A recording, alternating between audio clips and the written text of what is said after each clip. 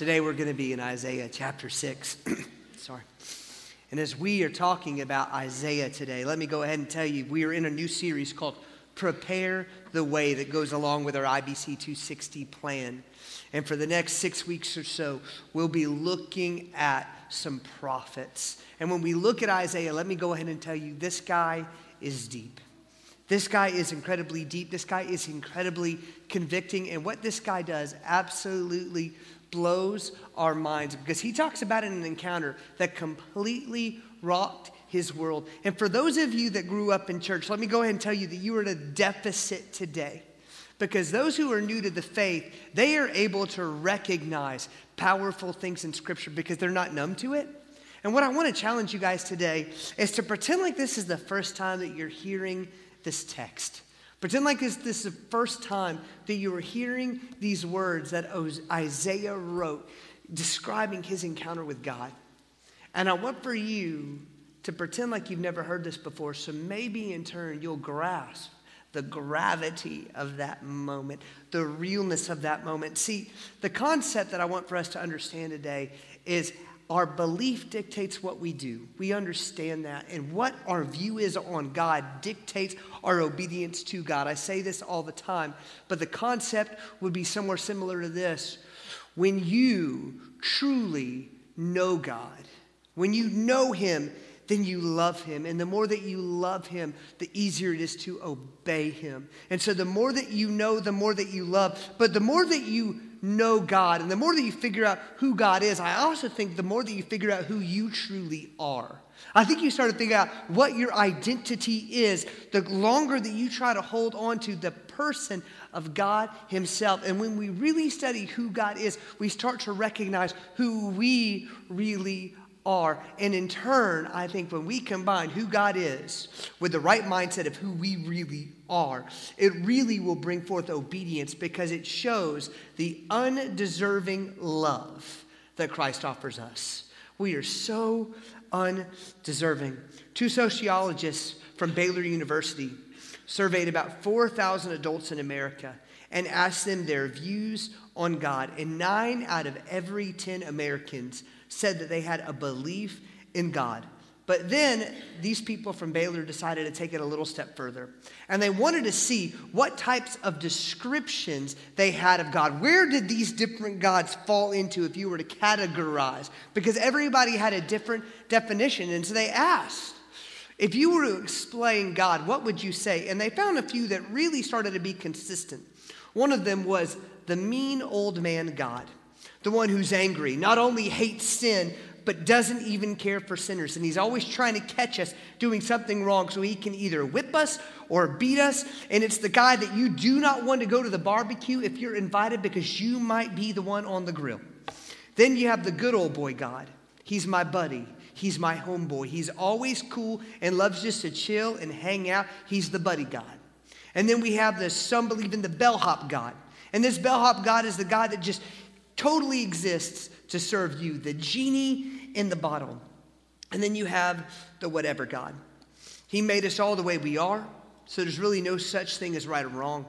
It feels good, so you do it. There's no such thing as absolute truth. Whatever works for you, works for you. Whatever works for me, works for me. And it doesn't matter if those two things conflict. Right now, there's a very popular statement going in culture saying that, hey, there are multiple ways to get to heaven, and you call God by whatever name you want to call God, because we're all talking about the same one, and we're all going to end up in the same place. And that's not what I see when I see Scripture.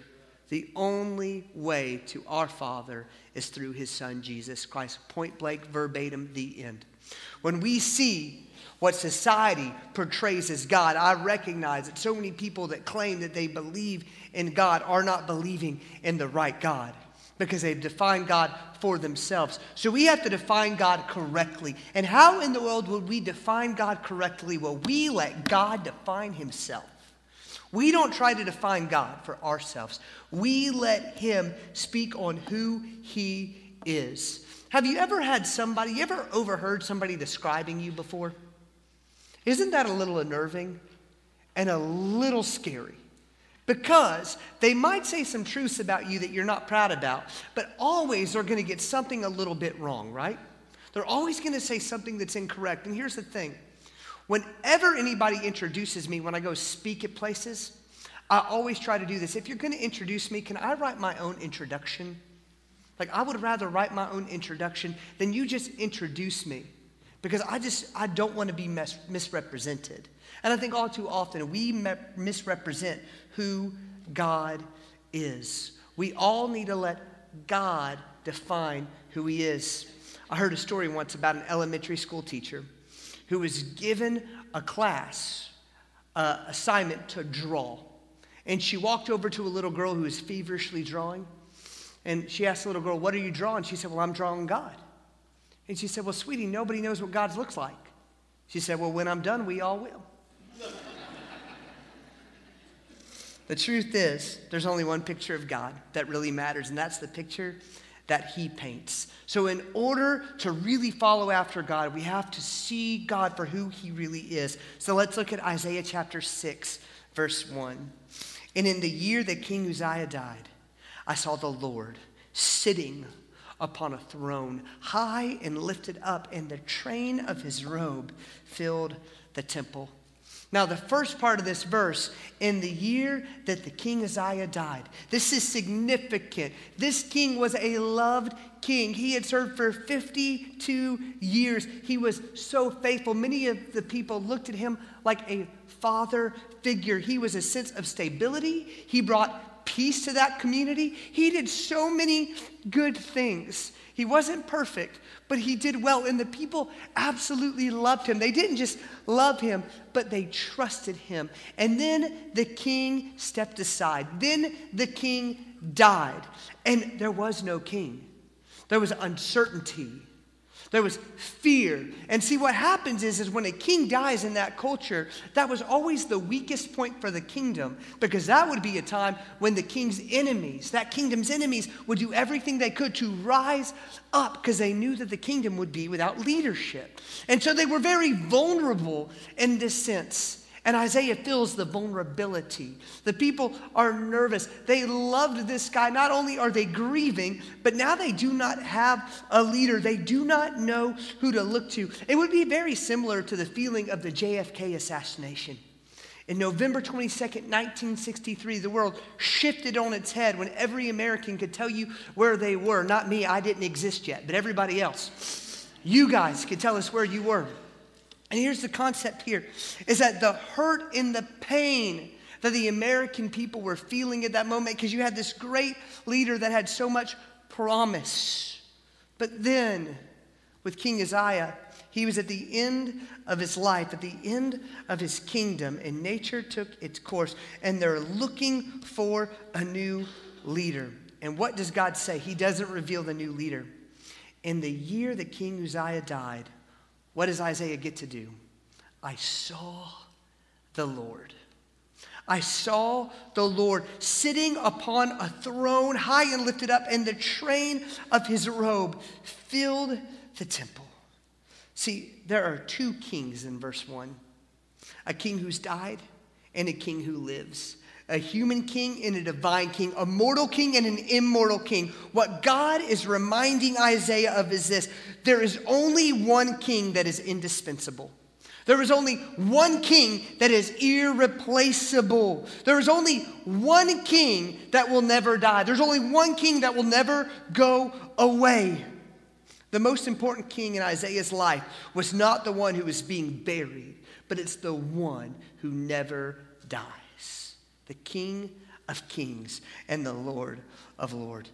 See, what happens is Isaiah saw is what God wants for us to see now. See, these were troubled days for Isaiah. He's so grieved, and God says, guess what? The Assyrians are coming after you. You've got stress on you, but I'm not going to reveal to you a king. I'm going to reveal to you me. You are going to see the Lord. And for something that happened like nobody else ever in history, for the first time, Isaiah gets to see the creator God of the universe, the King of Kings and the Lord of Lords. And he's sitting not on an earthly throne, but on an eternal throne. That's the king he saw. See, sitting shows that you are in authority. Sitting shows that you are in charge. People would kneel before a king on a throne. Nobody would sit while the king was sitting on the throne. The king sitting on the throne says he's not worried. He's not stressed. He has all the power and he is in full control. But then it says this, the train of his robe filled the temple. Now the train, we're not talking about Thomas the train. We're talking about the robe that went behind him. His glory fills the temple. This heavenly train speaks of his royalty, of his glory. See, do you guys remember that old hymn? And there's so many songs I could use because so many different songs depict this powerful moment where Isaiah got to see God in the flesh. And in this moment, here's what happens. We see, oh man, just the gloriousness of Jesus, of God sitting on the throne. Man, do you remember that song? Have faith in God. He's on the throne. Have faith in God. He watches o'er his own. He'll never fail. He will prevail. Have faith in God. Have faith in God. Now remember, why do we have faith in God? How did the song start? He is on the throne. He is in control. I'm so blessed to know that none of you sit on the throne in your life. None of you sit on the throne. And guess what? If you're sitting on the throne in your life, it means that you haven't given control over to Jesus. It means that you haven't submitted to Jesus. And guess what? You are the worst ruler that could ever be sitting on the throne in your life. Get off of your throne to allow Jesus to sit on it. Jesus sitting on the throne is exactly where he is called to be. So he gets to see the glory of God, but then he gets to see how the angels react. Look at verse 2. Above him stood the seraphim. Each had 6 wings. With 2, he covered his face. And with 2, he covered his feet. And with 2, he flew. Now, we believe there to be multitudes and multitudes of seraphim, these angels, because seraphim is the plural. See, seraph would be the singular form of the word. And so when we say the word seraphim, there are countless angels that are flying. See, the word seraphim means fiery ones or ablazed ones. These are literally looking like they are on fire as they are burning on the inside out to praise the glorious King of Kings and the Lord of Lords. And then it talks about they have 6 wings. What's significant about these wings? With 2, they covered their feet. See, what people would say at the time was your feet were seen as unholy. And so you would cover your feet out of respect in front of a holy God. But then, with 2 wings that they flew in order to do the bidding and the will of God. But what I love is with 2 wings, they covered their face. Now, you might think they had to cover their face because they couldn't see God in his glory and his fullness, but that's not true. See, we couldn't see God in his glory and his fullness outside of Jesus because of our sin in our lives. He's so pure and we serve not. But the angels don't have sin in their lives. Those angels, not the fallen angels, the seraphim, they are pure. They are still seen as holy. They're still seen as if they have no sin. And so they can still look at God. But why did they cover their face? I believe they covered their face because they did not want Isaiah talking about them. They wanted Isaiah talking about him. They wanted to make less of themselves in order to make much of the king. They didn't want to be remembered. They wanted to show who was the King of Kings and the Lord of Lords. It's not about them. It's all about him. But I love how they handled this moment. Multitudes and multitudes of angels, millions upon millions of angels were around. I just want to get real with you. I believe that angels are still here. Can I just go ahead and tell you, nothing in Scripture tells me that angels are inactive. I just don't see that anywhere. And so I believe that angels are still doing the bidding of the Father. We sing songs about him all the time, but I don't think we think about him. Surely the presence of the Lord is in this place. I can hear his mighty power and his grace. Can I hear the brush of angels' wings? I see glory on each face. See, I believe that there are angels around us so much more than we ever realize. And these angels have encountered the King of Kings and the Lord of Lords. And my goodness, if we could just take a sit down with these guys and talk to them about how great God is, you know what they'd say? They'd say, you are missing the mark because you are not viewing God in the way in which you should view God. If you could see God in the way that they saw God, can I just tell you how humbled we would be that he would want anything to do with us? Look at what they say in verse 3. And one called to another. They are chanting this back and forth. Holy, holy, holy is the Lord of hosts. The whole earth is full of his glory. They're screaming, holy is the Lord. I love to see in Hebrew, what we have to understand is that in Hebrew there is no punctuation. And so in order for us to understand, to get an exclamation point, they repeat. And to repeat things 3 times was a really big deal. And this is the only time, I'm going to nerd out with you for a minute. This is the only time in all of Scripture where an adjective was repeated 3 times. A descriptive word is repeated 3 different times. Holy, holy, holy is the Lord God Almighty. The whole earth is full of his glory. They talk about his holiness, how pure he is, how perfect he is. Now the thing is, the angels themselves had never sinned, or they wouldn't be in the presence of God. They would be fallen angels. So we have to assume that they themselves are sinless. But what really separates them from God is our God has no equal. Our God has no rival. Our God has no equal. He has no rival. Now and forever, God, you reign. Have y'all heard that before? Listen, I can't help but get so pumped up when I hear these words, because so many worship songs have been based upon this text, because this is one of the biggest God encounters in all of Scripture. In all of Scripture, this is one of the biggest moments where we get to see a true picture of who God is. When we look at this, we see these angels completely flabbergasted at how holy our God is, how perfect he is. And then they talk about his glory.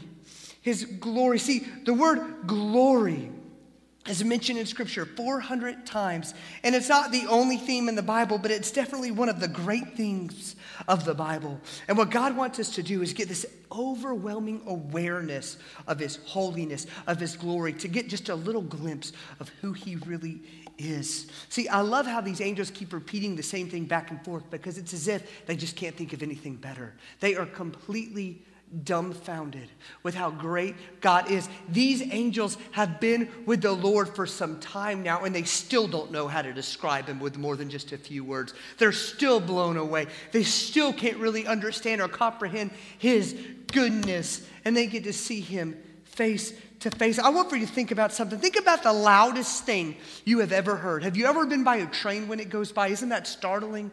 What about if you ever been in a concert where you stood right by one of those speakers or those subwoofers and you felt the vibration in your chest? Listen, I want for you to think about something. I don't believe heaven is going to be a quiet place when we worship our Savior. I really don't think that it's going to be quiet. I really don't think, but hear me. For all of you that are nervous about that, I believe that God's going to create your ears to be able to take it and to be able to love it, because you're going to have a perfect body. But hear me when I say this. We are going to be screaming of the gloriousness and the holiness of our Savior at the top of our lungs. When we actually see him face to face, we are going to be completely blown away with how good he is, with how perfect he is, with how holy he is. And the angels themselves, who have never sinned, are still blown away at the goodness, the perfection of their Father, of their Savior. They cannot comprehend it. Millions of angels yelling at the top of their lung the perfection of the Lord. I believe Isaiah was completely overwhelmed. Hear me today. An encounter with God is always more than you bargained for. An encounter with God is always more than you bargained for. So many of you are looking for God to do something in your life. So many of you guys are looking for God to use you. Guess what? There's going to be moments in your life when it is more than you thought, more than you bargained for, because our God is so much bigger than what we can fathom. Holy is the Lord God Almighty. The earth is filled with his glory. The angels are struggling to explain their admiration. And I'm not exaggerating when I tell you that this is the single most important picture of God you will find in the entire Old Testament, because now we learn what it is that really makes God God. Holy, holy, holy. Y'all, I mean this in a really respectful way, but the older generation had something a little bit more correct than the younger generation. There was more of a reverence for God. And I think that when we really understood the holiness of our Savior, we wouldn't be so lackadaisical with how we talk about him. Also, can I go ahead and say this? I would definitely say that nobody would ever use his name along with a word with slander in it. We would never use God's name as a cuss word or derogatory when we understood how holy God really is. My goodness, the angels were blown away with his purity, with his holiness, and we just throw his name around. Can I just go ahead and tell you this? We should never refer to God as the man upstairs or our homeboy, just because, listen, he deserves so much more honor and respect than that. He just really does. And I'm not trying to be an old fuddy-duddy with you today. I'm just trying to say, listen, the angels themselves showed the utmost respect. Can I just tell you, we're in the South, and you would not dare walk up to an older man or an older lady and not tell them yes, sir, or yes, ma'am. But my goodness, I feel like we refer to God so lackadaisical and so disrespectful sometimes. He deserves more respect in the way that we speak about him, the way we refer to him, and the way we look at him. My goodness. See, after we can see God for who he really is, then we begin to see ourselves for who we really are. Verse 4, and the foundation of the threshold shook at the voice of him who called, and the house was filled with smoke. So smoke represents the presence of God. It is shaking. There's an earthquake in verse 5, and I said, woe is me. Woe is me, for I am lost. I am a man of unclean lips, and I dwell in the midst of a people of unclean lips, for my eyes have seen the King, the Lord of hosts. You know what he says? He says, woe is me. I am horrible. He doesn't say, woe is them. He says, woe is me. He makes sure to get himself out of the way. I am as lost can be. I am so far away from the perfection that is our Savior. I am so far away from the perfection that is our Father. He recognizes that he has to get the log out of his own eye before he could ever touch the splinter in somebody else's. He absolutely, unequivocally recognizes how far away he is from the perfection of our Father. My goodness, church, can I go ahead and tell you, sometimes we can get on our high horse. And sometimes people that attend church, you can really think that you're doing so many things right, and you can so easily think that you are doing so much better than other people. But here's what I see in Scripture. God says, do not compare yourself to others, compare yourself to Jesus. Do not compare yourself to others, but we love to do that, don't we? Listen, I love to work out with people that aren't as in shape as me. It really makes me feel good about myself. But the moment that I get in front of one of these young teenagers, my goodness, I feel like the fattest guy around. Let me tell you something. When we compare ourselves to others, it's always a dangerous thing. God never told us to compare ourselves to others. He told us to compare ourselves to Jesus. See, sheep always look white until it snows. And once it snows, you start to realize those sheep aren't quite as white as what you thought they were. And when we compare ourselves to others, we think we're doing a whole lot better than what we really are. Can I go ahead and tell you, a content Christian isn't a Christian at all. Because Christ never called you to be content. Christ never called you to sit still. A Christian is somebody that's supposed to pursue God at all costs. And that means that you're always supposed to be striving to be better. Contentment is not from the Lord when it comes to your walk with Christ. Always pursue him. Always strive to be better. And let me go ahead and tell you this. You truly are chasing perfection. And you're never going to get there until you stand before Jesus on the other side of heaven. My goodness, what a moment that will be. J.H. Howitt says this: when Isaiah saw the Lord in his holiness, he saw himself in his sinfulness. When Isaiah saw the Lord in his holiness, he saw himself in his hellishness. When he saw the Lord for who he really was, Isaiah saw himself for who he really was. He was just a sinner so fortunate to be saved by grace. That is where we sit today. The truth of the matter is that without a clear picture of who God is, the picture of who we are is a portrait of deception. Billy Sunday was right. Most people don't want to see God any more than a criminal wants to see a policeman. See, we think, man, an encounter with God would be so great. Can I just go ahead and tell you? If God really showed up, I don't think it would be a hip, hip, hooray time. I think we would be falling on our faces, begging for forgiveness once we recognize truly how holy and perfect he is. And I think it would make complete sense to us why God can have nothing to do with sin. See, when Isaiah looked through the window and saw a God on his throne and all of his holiness, that window became a mirror that showed a man in all of his sinfulness. When he saw God, he saw a reflection of himself because he recognized he was nothing like the God he was called to serve. Gandhi once said, I love Jesus, but I don't like Christians because they are nothing like their Christ. When we have the right view of God, we have the right view of ourselves. See, my goodness, we see how God views sin. You can look in the Old Testament and you can see how God did crazy things against people that sinned.